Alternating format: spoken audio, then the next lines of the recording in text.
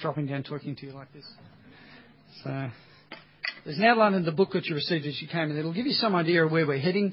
It's a place you can look to write your notes, that sort of thing.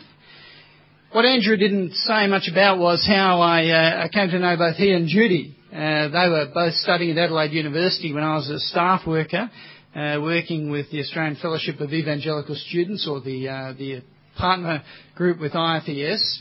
And I got to know them as students. Andrew, in fact, was president of the group when I became involved as a staff worker. And Judy was the vice president. So there was sort of young love forming at the elite level of the IFES group. It was very nice to behold.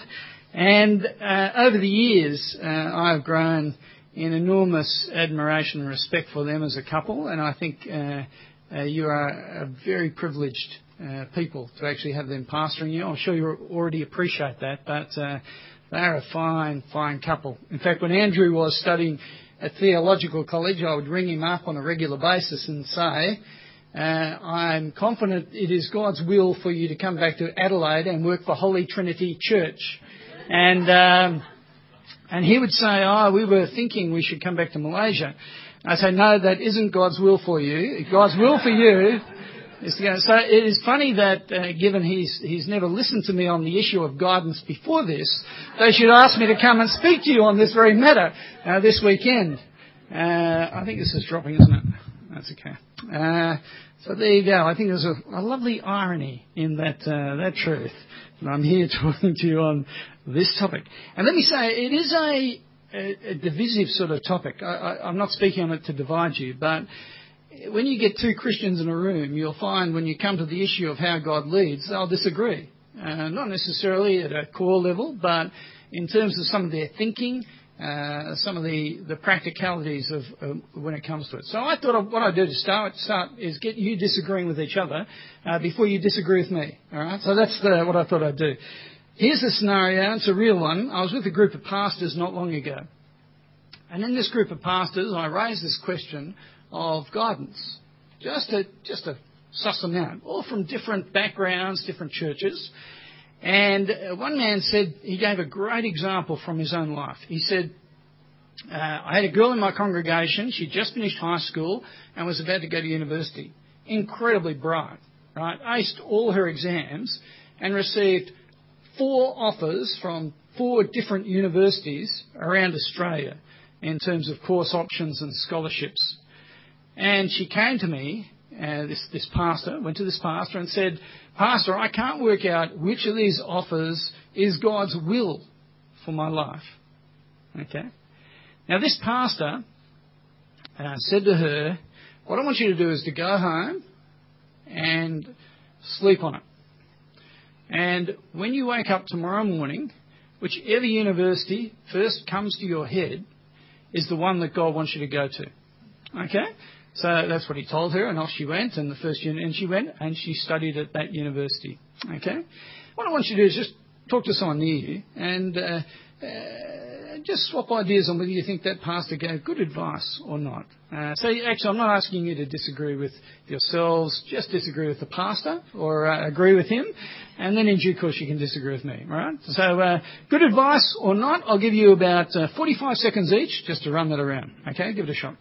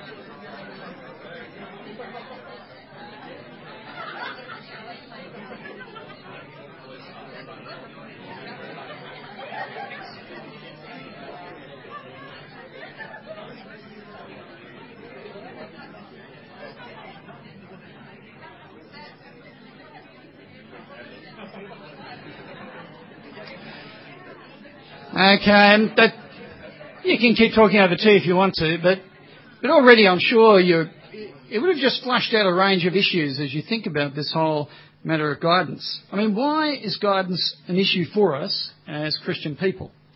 It's because we are decision-making automatons, okay? We just make hundreds and thousands of decisions every day. Most of them we don't think a lot about. You know, Sue and I woke up this morning, we were staying with the chairs, we came out, and Judy said, you know, which cereal do you want, or do you want toast, right? There were 4 cereals. We had a big choice to make, okay? Which of these cereals were we going to eat? Not a big choice, but we still had to make a choice. Tea or coffee to follow. You know, there are all sorts of things that we're working out. When you came up here, you had to work out how you were going to get here, who you were travelling with, whose advice you should take on which directions to take, and things like that. For us, the options were, yes, some got you lost, I can see that. For us, the option of where we should eat for lunch caused considerable discussion. You know, it was driving around trying to find a restaurant that matched the picture. I mean, you know, we could have been doing that, but I reckon we could have spent the whole weekend doing that and still not found it, I think. But we ate very well at by the providence of God, a great spot. And many decisions we have to make, and there's a level of frustration, I think, for Christians often in decision making, not on those trivial matters, but on significant matters. We want to do the will of God if we're serious as Christian people. And sometimes there can be that frustration. We're so keen, why isn't God keener to let us know what he wants us to do about certain things? And see, part of our problem is we haven't got the capacity to know all the information for making a decision, right? We're not omniscient. We don't know everything. We're not omnipotent. We don't have all power.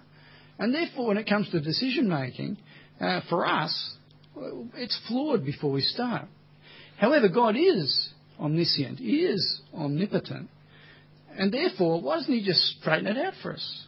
You know, why doesn't he just, you know, who should I marry? Wouldn't it be much easier if God just said, Mary Perkins, you know, or Joe, whoever it is. You know, do you know what I mean? Just give us a name. Send it in the post if you want. I mean, but just why God can. He is that sort of incredibly powerful and able God. So why doesn't he do that? What is God's plan for our life? What I want to do in this session, and we'll come back to some of the practicalities as we go on. You'll see from the outlines I want to tackle some of the big decisions that we make in life. What I want to do in this session, though, is to sketch out a big picture plan for how we go about making decisions, how we go about doing that in a godly sort of manner. Okay? So it's a big picture thing. I don't apologise for that, because if we don't get this right, we won't get anything right. But these are important principles. I know it's late in the afternoon. You're all thinking about what you had for lunch and what you're having for tea, all that sort of thing. But work with me in this as we think through first principles as we wrestle with this issue of guidance. Okay. It's point number 1 in the outline. What is God's plan for our lives? I've deliberately put it that way because often we approach life from a very egocentric perspective. We're constantly trying to work out things that suit us, our preferences, our desires, right? But we need to step back and think, what does God want for us? What is his purpose for us? We heard from that reading in Ephesians 1, verses 3 following. If you can't, just turn to that with me. We'll flick through some of these, right, fairly quickly, but I think it'll be useful for us. Ephesians is a great letter. And Ephesians 1 is an amazing passage of Scripture. All right? And in this opening chapter, verses 3 through 12 at least, are just one long sentence. Paul wasn't very good at grammar. He just is going on and on and on and on, giving praise to God. But if you observe in these verses, it is an extraordinarily comprehensive picture of God's plan for all time. Okay, so what's the time frame? Well, verse 4, we're told it starts before the creation of the world, right? That's where God's plan begins. In verses 9 and 10, it talks about the fact that all things will be summed up in Christ at the end of the age. Right? So from before the foundation of the earth till the end of the age, this is the plan of God that's been put forward to us here. And what is God's grand scheme? Well, it is to bless us in Christ, to richly reward us in relationship with the Lord Jesus himself. Election, verse 4, adoption, verse 7, redemption. And ultimately, if you go to the end of chapter 1 of Ephesians, the plan is to make Christ a ruler of all. Right? This is God's plan. Right? God is, you think he must almost be male, right? He only has one thing in mind, right? That is to glorify his Son at the end of the age and to enrich us by being brought under his authority and in relation to the Lord Jesus Christ. That is the plan of God. If you turn over to 2 Thessalonians, chapter 2, verses 13 to 15. Just whip over there with me. 2 Thessalonians 2. Again, we get one of those, purple passages where God's big plan is being summarised for us. Right? Verses 13 to 15 of 2 Thessalonians 2. We ought always to thank God for you, brothers, loved by the Lord, because from the beginning God chose you to be saved through the sanctifying work of the Spirit and through belief in the truth. He called you to this through our gospel, that you might share in the glory of our Lord Jesus Christ. So then, brothers, stand firm and hold to the teachings we passed on to you, whether by word of mouth or by letter. The letter's all about people, God's people, pressing on, standing firm in the gospel. That's the focus of the letter. And here, again, the time frame. We are chosen from the beginning. And that is what God is doing, isn't he? That's his plan. He is choosing people. He's saving people in the Lord Jesus Christ. How does he do it? Well, through the gospel. To what purpose? Well, so that we will share in the glory of Jesus. It's the same idea when you go back to Romans chapter 8. Turn back to there with me. Romans chapter 8.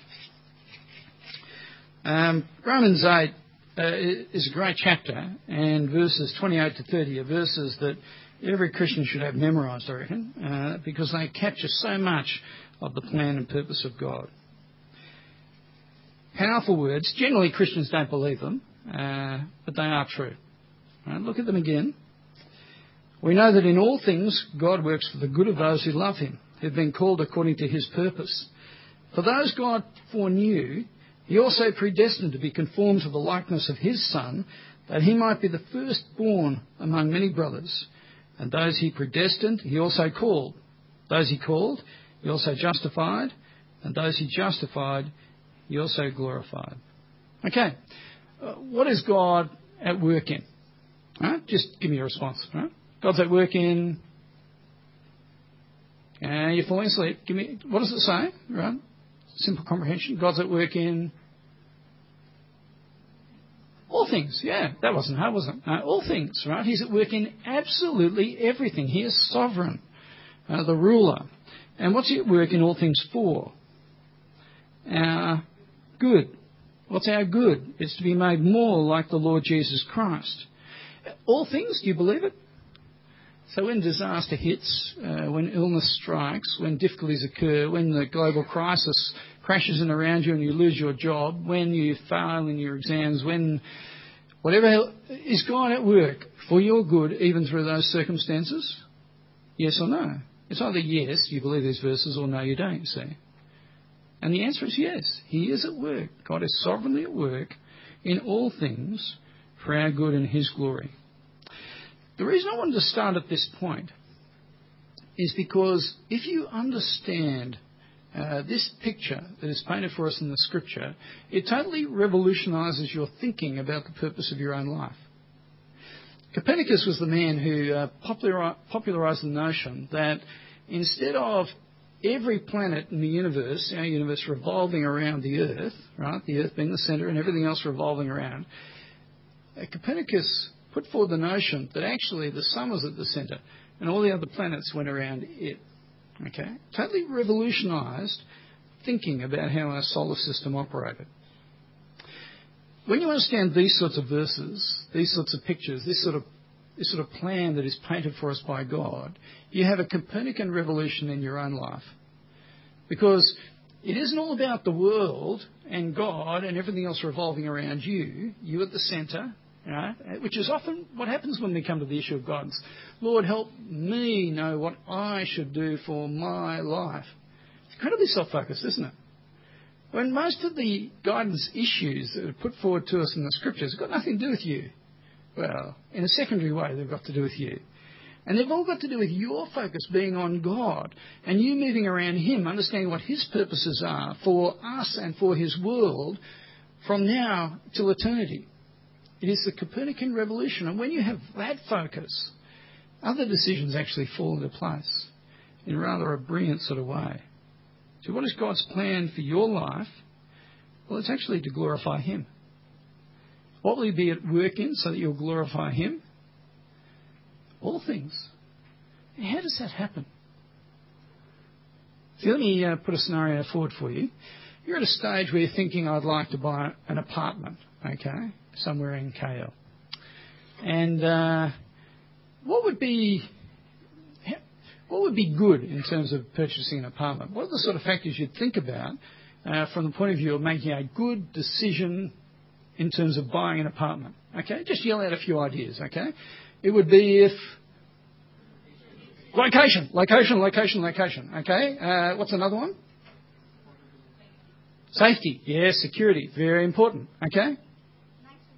Yeah, excellent swimming pool. And let's not forget the gym, okay? What about your neighbours, okay? All-night partygoers or someone who is retired and sleeps most of the day? Retiree every time, okay? It's, do you know what I mean? Like you think through all those sorts of things. What's our good? What's good for us? It's become like the Lord Jesus Christ, isn't it? Well, that always happens when you have the cushy apartment in the right location with the swimming pool and the gym and the nice neighbours and safety and security. And in my experience, that's not how people grow in the Lord Jesus Christ. You see, I think I've grown most through difficult times, through hardship, through suffering, through struggles. You see, the key is to know that even through those things, God will be at work for your good. Now, do you believe it? Then, how does that affect you when it comes to the issues of decision-making and guidance? See, I would have thought it'd be smart to buy an apartment where you got good capital increase, made a profit on your purchase. But, your good might be God actually just ripping that out from under you so you become less reliant on finances and more dependent upon Him. How do you factor that into your decision-making?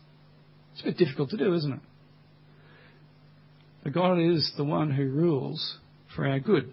That's the point, really, when it comes to the character of God that I'm following up on there in point number 2. You see? Knowing who God is helps you enormously when it comes to this whole question of making decisions. God is sovereign. We've already discussed that a bit. I'll whip through this part a little bit faster, but just write a few notes. We won't turn to every one of these verses. But when you talk about God being sovereign, what's the content of that? You see, it means that you understand God is absolutely authoritative over everything that occurs in this world. Nothing escapes His hand, His plan, His purpose. Psalm 104 talks about God having absolute control over creation. The one who authored it, maintains it, He superintends it. I remember one of our lecturers, one of my lecturers at Moore College, a fellow called Broughton Knox, who was about 80 when I had him first year in Moore College. He used to say, not even the littlest ant in deepest, darkest Africa takes one step without God knowing. Now, I'd never really thought about that before then, but there's something comforting in knowing that is true. And it is true. Right? God has absolute authority. Not only that, you turn to Matthew 10, verses 29 to 30. It talks about every hair on your head being numbered. Okay? Now, for some of us, that's easier for God than others of us, but essentially it's still an incredibly enormous capacity that God has. Ephesians 1, verse 11, that God is sovereign over salvation. Proverbs 3, verses 5 and 6. Now, let's turn to the Proverbs 3 verses. They're often key in people's thinking about guidance, so let's go to those just briefly. Proverbs 3 verses 5 and 6.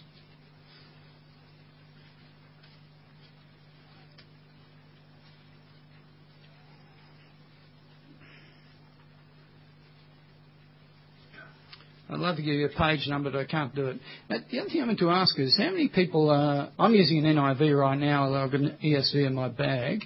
How many of you are ESV lovers? ESV Bibles? Okay. How many of you are New International Version Bible users? Okay, probably a few more NIV. We'll stick with the NIV. Sorry about that. Unless more of you bring your ESVs, in which I'll convert if that's the case. All right. Proverbs 3 verses 5 and 6. Trust in the Lord with all your heart. Lean not on your own understanding. In all your ways acknowledge him, and he'll make your paths straight. Often people read this as Christians, and they say, if I trust God with all my heart, God will reveal to me a decision I should make in my life about a particular situation. The thing is, though, when you read through Proverbs 3, what you discover is that it's all actually about the sovereignty of God, not about him revealing to you your particular plan for every particular step of the way in which you should go. What happens is often Christians, what we've done is we've ripped these verses out of their context and said, I'll make them say whatever I want them to say for my particular situation. They're not to do with guidance on individual situations. You read through this chapter, and I invite you to do that, you'll discover they're all about God's rule. So no matter which way you go, if you're trusting in God, he will overrule in terms of your circumstances. It's like the Proverbs equivalent of Romans 8, actually. Right? God is sovereign. He rules in all things. And Romans 8 I've already referred to. Okay, if you understand God is sovereign, it gives you enormous confidence as you live in his world. Sometimes I talk to Christians who seem so nervous and tentative about their decision making and what they're going to do and what will be the outcome of what they will do. And I think it's got a lot to do with the fact that they don't believe that God is sovereign. They don't understand that on a day-to-day sort of basis. Because often they're worried they'll make the wrong decision in a particular situation. But that's one of the handy things about having a sovereign God. But he overrules in absolutely every area of our lives. I'm not saying we therefore should be unwise and foolish about the decision making we go through, or that we should be disobedient in any way. I can disobey God and he'll overrule for my good. Not at all. But often in situations where we're uncertain about decisions, we don't have enough confidence in the sovereignty of God. If we did, we'd be far more relaxed. Joseph in Genesis 50 is a great example. If you remember the story with Joseph, he's sold into slavery by his brothers. He goes to Egypt. He gets promoted up through the ranks. And then in due course, his brothers turn up. And they are terrified about what their brother, the one in power, is going to do to them, right, because of the fact that they sold him into slavery. But there's a telling moment. It comes up a couple of times. So Genesis 50 verse 20. The brothers, after their father's death, they come to Joseph again. They say, don't kill us, is what they're saying. They're worried. And Joseph says about his being sold into slavery, you meant it for evil, but God meant it for good. See, isn't it a powerful statement about his confidence in the purpose and sovereignty of God? You meant it for evil, but God meant it for good. Okay, we must be confident in the sovereignty of God. Let me press on. We also need to understand not only is God all-powerful and rules over everything, but he also cares for us. He loves us. That's important, isn't it?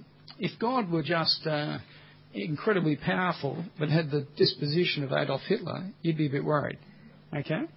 But the point is he isn't like that, right? He loves and cares for us. Psalm 23, verses 2 and 3. He's described as the good shepherd, gentle, caring and loving. Again, Isaiah 40, verse 11. I won't take you there, but it's an image of God's care and his love for his people. In John 10, verse 27, Jesus is talking about himself in that context as the good shepherd, the one who has compassion and care.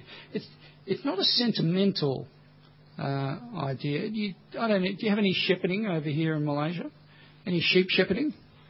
Okay, no, you don't. In Australia, this is not a great picture because in Australia, farmers who have sheep, they abuse them, right? They send dogs out to yap around their ankles and, they guide them, they think they're stupid, and so this doesn't conjure up great image for Australians when it comes to God caring for us. You've got this picture of God yapping around our ankles and beating us about the head and talking to us like we're stupid, Okay, so, but the context, John 10, and the first century context in which Jesus speaks is about a shepherd who cares for his sheep. Who lays down. It's not sentimentalism because it's robust love, but Jesus is describing himself in that sort of way. So friends, we can be confident. God rules this world and he loves his children. It's a powerful combination that should breed amazing confidence in our lives. Trinity, as I said before, is the first church in Adelaide. Under our trust deed, the senior pastor gets appointed by the governor of the state. And what happens is the trustees under this deed ask the rector if he'd like to do the job, and then they go and see the governor, and the governor signs a sheet of paper to say the governor approves of the senior pastor's appointment. And so I remember doing that when I was appointed. We went up to Government House, very palatial mansion right in the middle of Adelaide, and had high tea with the governor. On another occasion, Sue and I were invited to go to Government House for a dinner.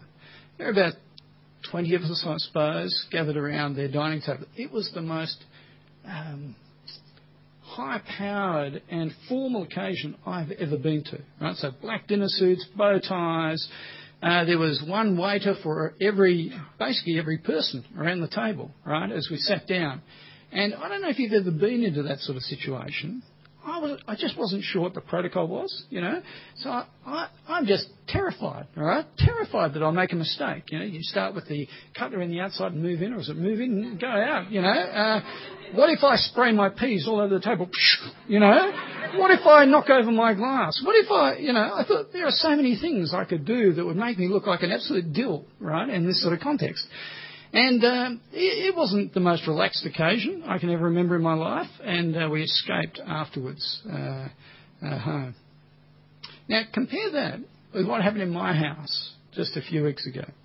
I'm sitting in sort of the back room of my home, and David, who's our son, he's 18, has a sort of a group of mates, and they just sort of roam around from house to house, and invading whichever house they should come across, stripping it bare of food, that sort of thing, and moving on to the next harvest, they're 18, that's the way they work, okay. So I'm at home, and one of David's friends, William, he comes in through the back door into the lounge room, right, by himself. Wills doesn't knock. He feels very comfortable just to barge into our home uninvited. All right, so, I'm sitting down, I was just watching a bit of TV, and William said, "Where's David?" And I said, "Hi, Wills. I don't know, possibly in his bedroom." He said, "Okay, I'll go and find him." He just went off investigating, really, throughout the house. But as he left this sort of back room area, he passed through the kitchen and past the pantry cupboard. He stopped at the pantry cupboard, opened the door, looked in, closed the door and said, "Paul, you're out of muesli bars," and kept going. I thought, this man feels very relaxed in my house. Perhaps a little more relaxed than I'd like him to feel. Let me ask you this, though. Government House, high tea, William Cow, sort of just wandering through. If you had to use one of those to describe your relationship with the living God, which one would it be? Full of confidence and security, and I actually do want David and his mates to feel that way. Or do you feel just sort of nervous and worried when it comes to this question of guidance? Will I blow it all the time? I'm just fearful and concerned. Which one? When you know the sovereignty and the love of God, let me say it's William Cow every time. William is the one who captures the relationship we're to have with God.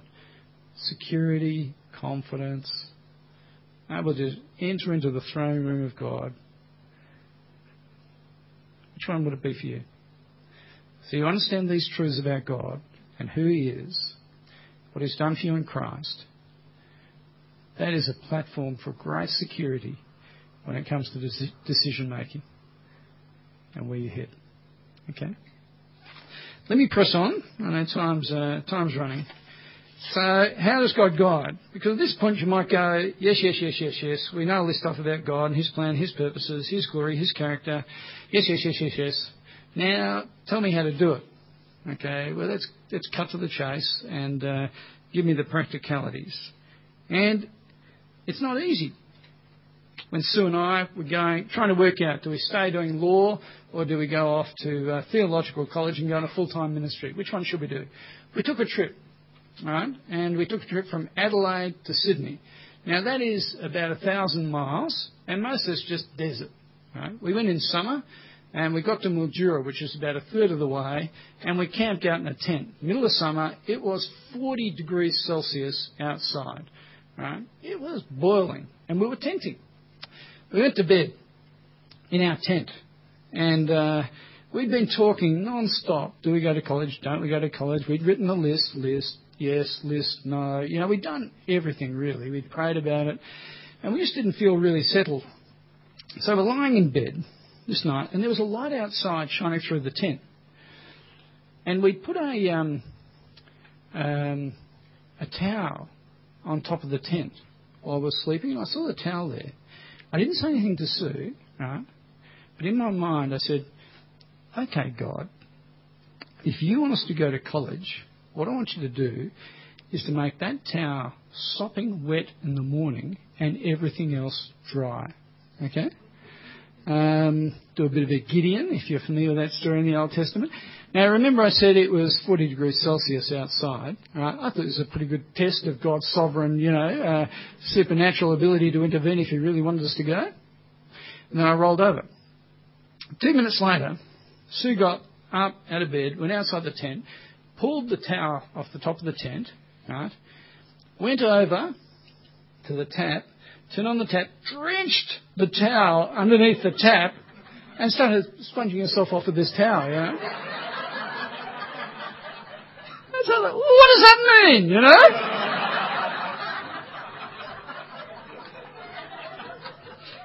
Yeah, possibly I'm the only stupid person here, and there is a possibility of that. But I expect that most of you have had that sort of experience of, how do you work it out?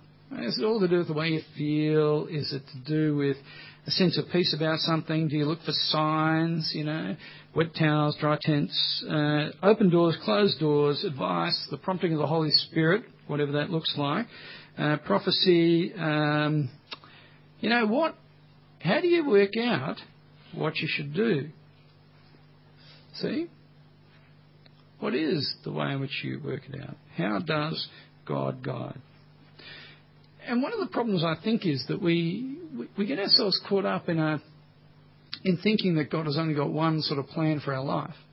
See, we were talking about this last night, Andrew and Judy and I, and I was saying, it was God's plan for you to come back to Adelaide, and you didn't come, and Judy said, yes, we're on to plan B, and I said, no, I think it's probably plan Z triple plus by now, sort of mucked it up here. Who knows how many other mistakes you've made along the way, Now, obviously, we're only joking about that, but Christians actually don't joke about that.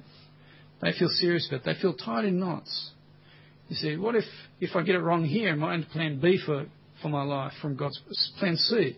Because generally we sin regularly, So plan, 5B and 452, where does it stop in terms of that? Keep remembering God is sovereign, right? And He will overrule even in terms of your sinfulness. You will not escape the plan of God. I think Sarah and Abraham and Isaac are great examples of that if you read through Genesis. And it's just terrific to see the way in which God promises to Abraham certain things. And Abraham is an absolute dope at all sorts of different points, where he disobeys God. You know, they go into Egypt and he says to Sarah, just pretend you're my sister, you know, and he is sinful. And yet God keeps overruling to fulfill his plans and his purposes to Abraham. Not because of Abraham's faithfulness, but because of God's, you see. Right? God rules. And here's the thing, God uses everything to guide us. There's nothing. If God's sovereign, he's at work in absolutely everything, and nothing is outside his authority. That's even without our knowledge. Even when we don't know how he's doing it, God is still at work. God can use anything to guide us. He uses everything. He can use anything. So Exodus chapter 3, verse 4, that's when God speaks to Moses in the burning bush. See, God actually addresses him directly, verbally, out of a bush in terms of his plans and his purposes for him. Daniel 5, if you went there, you'd see that God communicates by writing on a wall. Mene, mene, tekel parsin. Okay, that's the way God communicates there. Acts 1, verses 25 and 26, they cast lots to determine the next apostle. Right? Matthias is selected. Acts 16, Paul is guided by a vision of a man from Macedonia to come over and do evangelism. God can use any means he chooses. But let me talk to you just for a moment about what I call the descriptive, prescriptive problem. Just because God has guided people in the past through various means doesn't mean he will guide us that way in the present time. In much the same way, you know, you read through the Gospels and you see that Jesus went up to Jerusalem on a donkey, okay? Which is the reason why you all should have come to Kampar today on donkeys instead of driving in cars, right? Because Jesus did it. It was good enough for Jesus. It should be good enough for you, all right? So now you don't think that's great logic, do you? Nor when you read the way in which God leads other Christians in the past, when you read his scriptures, should you necessarily expect that to be replicated in your life. I'm not saying God can't. He obviously has, and he does. But it's not necessarily a matter of expectation for us. And yet often I talk to Christians who, when they're faced with significant decisions, ones that they feel are very serious, they feel like they need something like that to know what they should be doing. But they're selective. Okay? There are very few Christians I know who, when faced with a serious decision, say to me, I was not sure what I should do, so I built a fire and asked God to speak to me through it. Right? Yeah, I haven't met any Christians who do that. You know, I painted a big wall just outside my house white so God could write on it. You know? Yeah, we're very selective in the way in which we expect God to guide, aren't we? Normally it's to do with much more internalised sense of, you know, feeling or perspective on how we go about making the decision. You often hear people talking about God speaking to them about decisions, and yet generally when I talk to them, they're not saying God spoke to them. Normally they're saying they had a feeling about what God wanted them to do. I'm not saying God can't speak to people. Right? He obviously has, throughout the scriptures, verbally addressed his people. Moses is an example of that in the burning bush. All I'm saying is, though, that is not the promise of God for every believer, and we tend to be a bit selective. That's the prescriptive, descriptive problem. What I want to say, though, is that God has revealed his will to us, right? And that is in the scriptures. The sufficiency of Scripture is really what I want to nail to the mast right at the start of this weekend and say, here is the key doctrine to understand so you can work out how you should make decisions. So I wonder if you turn with me to 2 Timothy 3, verses 16 and 17. 2 Timothy 3, verses 16 and 17. Just in case you're wondering, we're on the home run, so hang in there. 2 Timothy 3, 16 and 17. Context of this letter, many of you will know it. Paul is in a Roman prison awaiting execution. He's passing on the baton to his son in the Lord, basically. He's saying, I've run the race, I'm about to die, and I pass the task of maintaining the faith onto you, right? Stick with it. Be a gospel man. Be faithful. We come to 2 Timothy 3, 16 and 17, and Paul, in a much bigger argument, but we'll focus on these verses for the moment, he says, all Scripture is God-breathed, and it's useful for teaching, for rebuking, for correcting, and for training in righteousness, so that the man of God may be thoroughly equipped for every good work.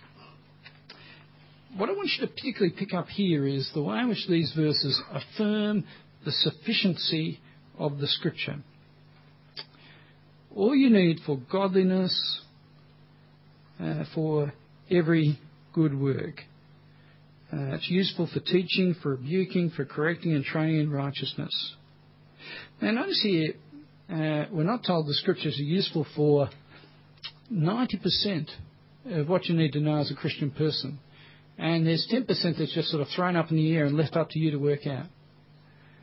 Right? What we're told here is that the Scriptures are useful for all you need to know for godliness and good living. You won't get to heaven, right? And Paul Harrington fronts up to God in heaven, and God then says to me, sorry, Paul, didn't you know that only those who read the ESV version of the Bible get into heaven? Okay.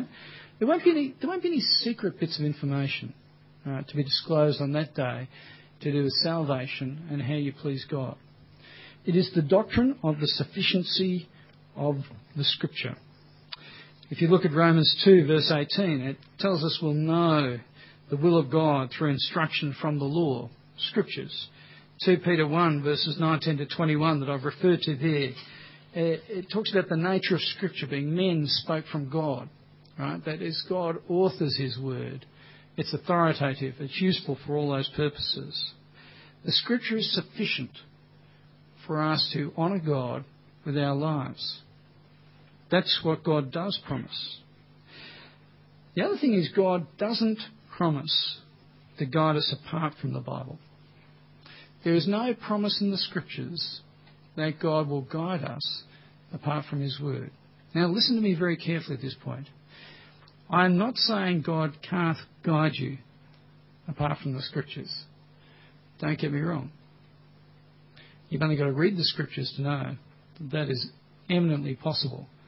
God at any point can write on a wall. He can speak to you out of a burning bush. Right?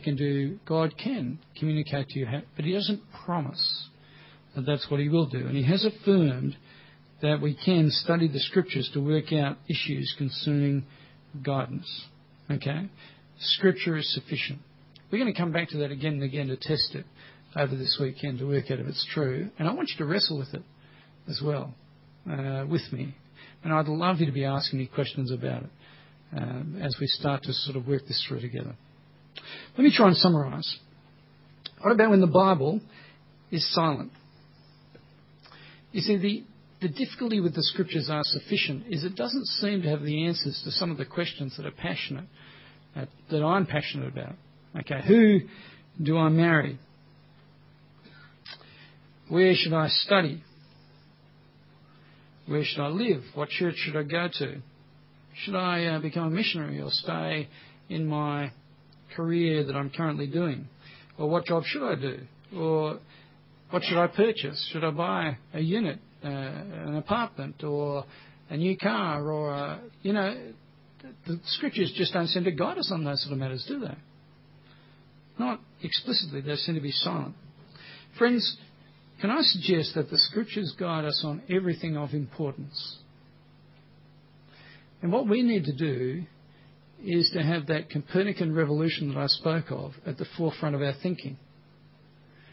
The issues that we are passionate about knowing explicit answers to invariably reflect our view on the world. Our view on the world being us-centred. Because most of the issues that I've spoken to Christians about over the years that they've been passionately concerned and worried about, they've often come back to them and the fears and worries, their desires for happiness. But actually, that isn't the purpose of the Christian life. God is not a sort of celestial waiter waiting for you to, click your fingers so he can come running and answer your questions. He's the Lord of the universe, and our lives revolve around him, not his around us. See, we need to have that perspective that we live for the glory of God. Just want to make a couple of other observations before I wrap up. One, you'll see there in the outline, dots and boxes. When it comes to this perspective sort of issue, I think that what Christians do often is drive the question of the will of God to a conclusion the Bible never takes it. Now, let me give you an illustration. This morning I came out, and literally when I came out of the chair's place, there were 4 lots of cereals lined up on the bench. Okay? And, which one should I eat? Right, which one is God's will for me to eat? Right? Now, you say to me, stop being stupid, Paul, and I am being stupid, I guess. But where do you draw that line? Let's say you have 3 jobs that you've been offered. Now, maybe that's a bit ambitious in times of global hardship. Say you're faced with 3 jobs and they all pay reasonably and they're fairly equivalent. Which job does God want you to do? Well, friends, it's a bit like cereal, isn't it? Who cares? Doesn't really matter. Now, I know actually your job's more significant than your breakfast cereal to you, but from God's perspective, God's plans for eternity, which car should you buy? The Honda, the I don't know what brands of cars you got over here, the Camry or doesn't matter. Who cares? These are the big issues of life, dots and boxes. It seems to me that on a lot of these decisions, we say to God, God, which one of these should I do? And God is going, oh, for goodness sake, just get on with it. It doesn't matter. Okay. Now, I don't mean to be flippant and say he's not interested in the lives of his creatures, his children. What I'm saying is sometimes the issues that we're so passionately concerned about, God is not. You say, quite honestly, I'm quite happy to buy, the Honda or, the Toyota. It's not a big deal. Do whichever one you want. Have Weet-Bix or... Do you have Weet-Bix over here? Yeah, whatever. Choose this cereal, that cereal. It doesn't matter. Tea, coffee, I'm not worried. Right? That is, many of the decisions fall into that sort of category. That's what I mean by dots and boxes. Godliness is the priority.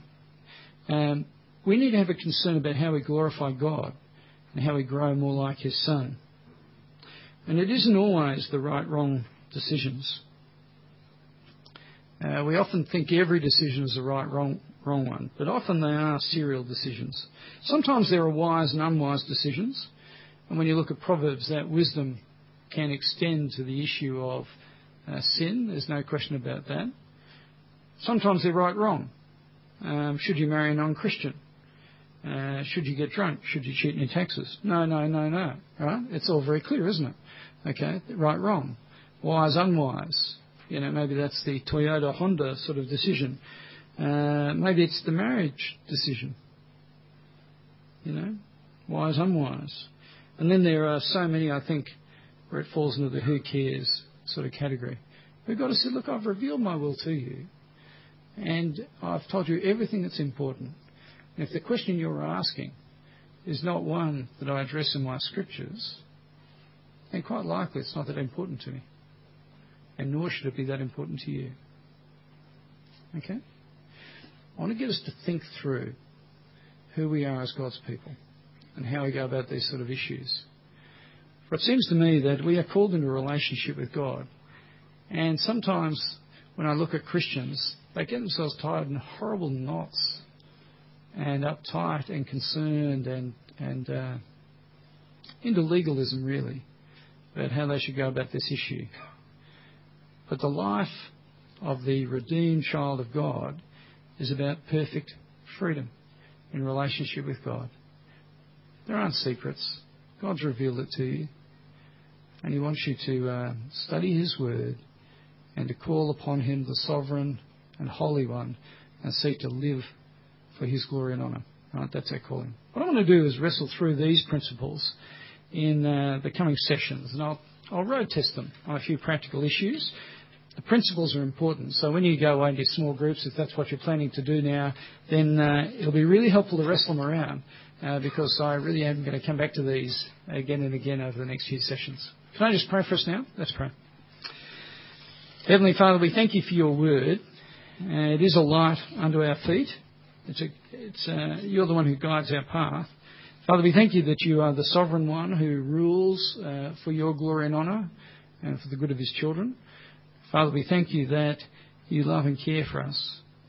We can never doubt that when we observe your Son who went to the cross for our redemption.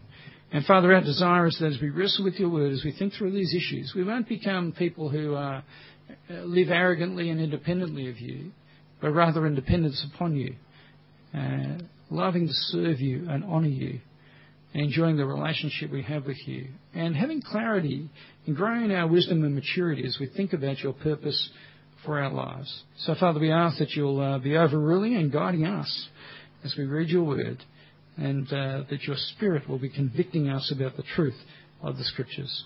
And we pray this in Jesus' name. Amen.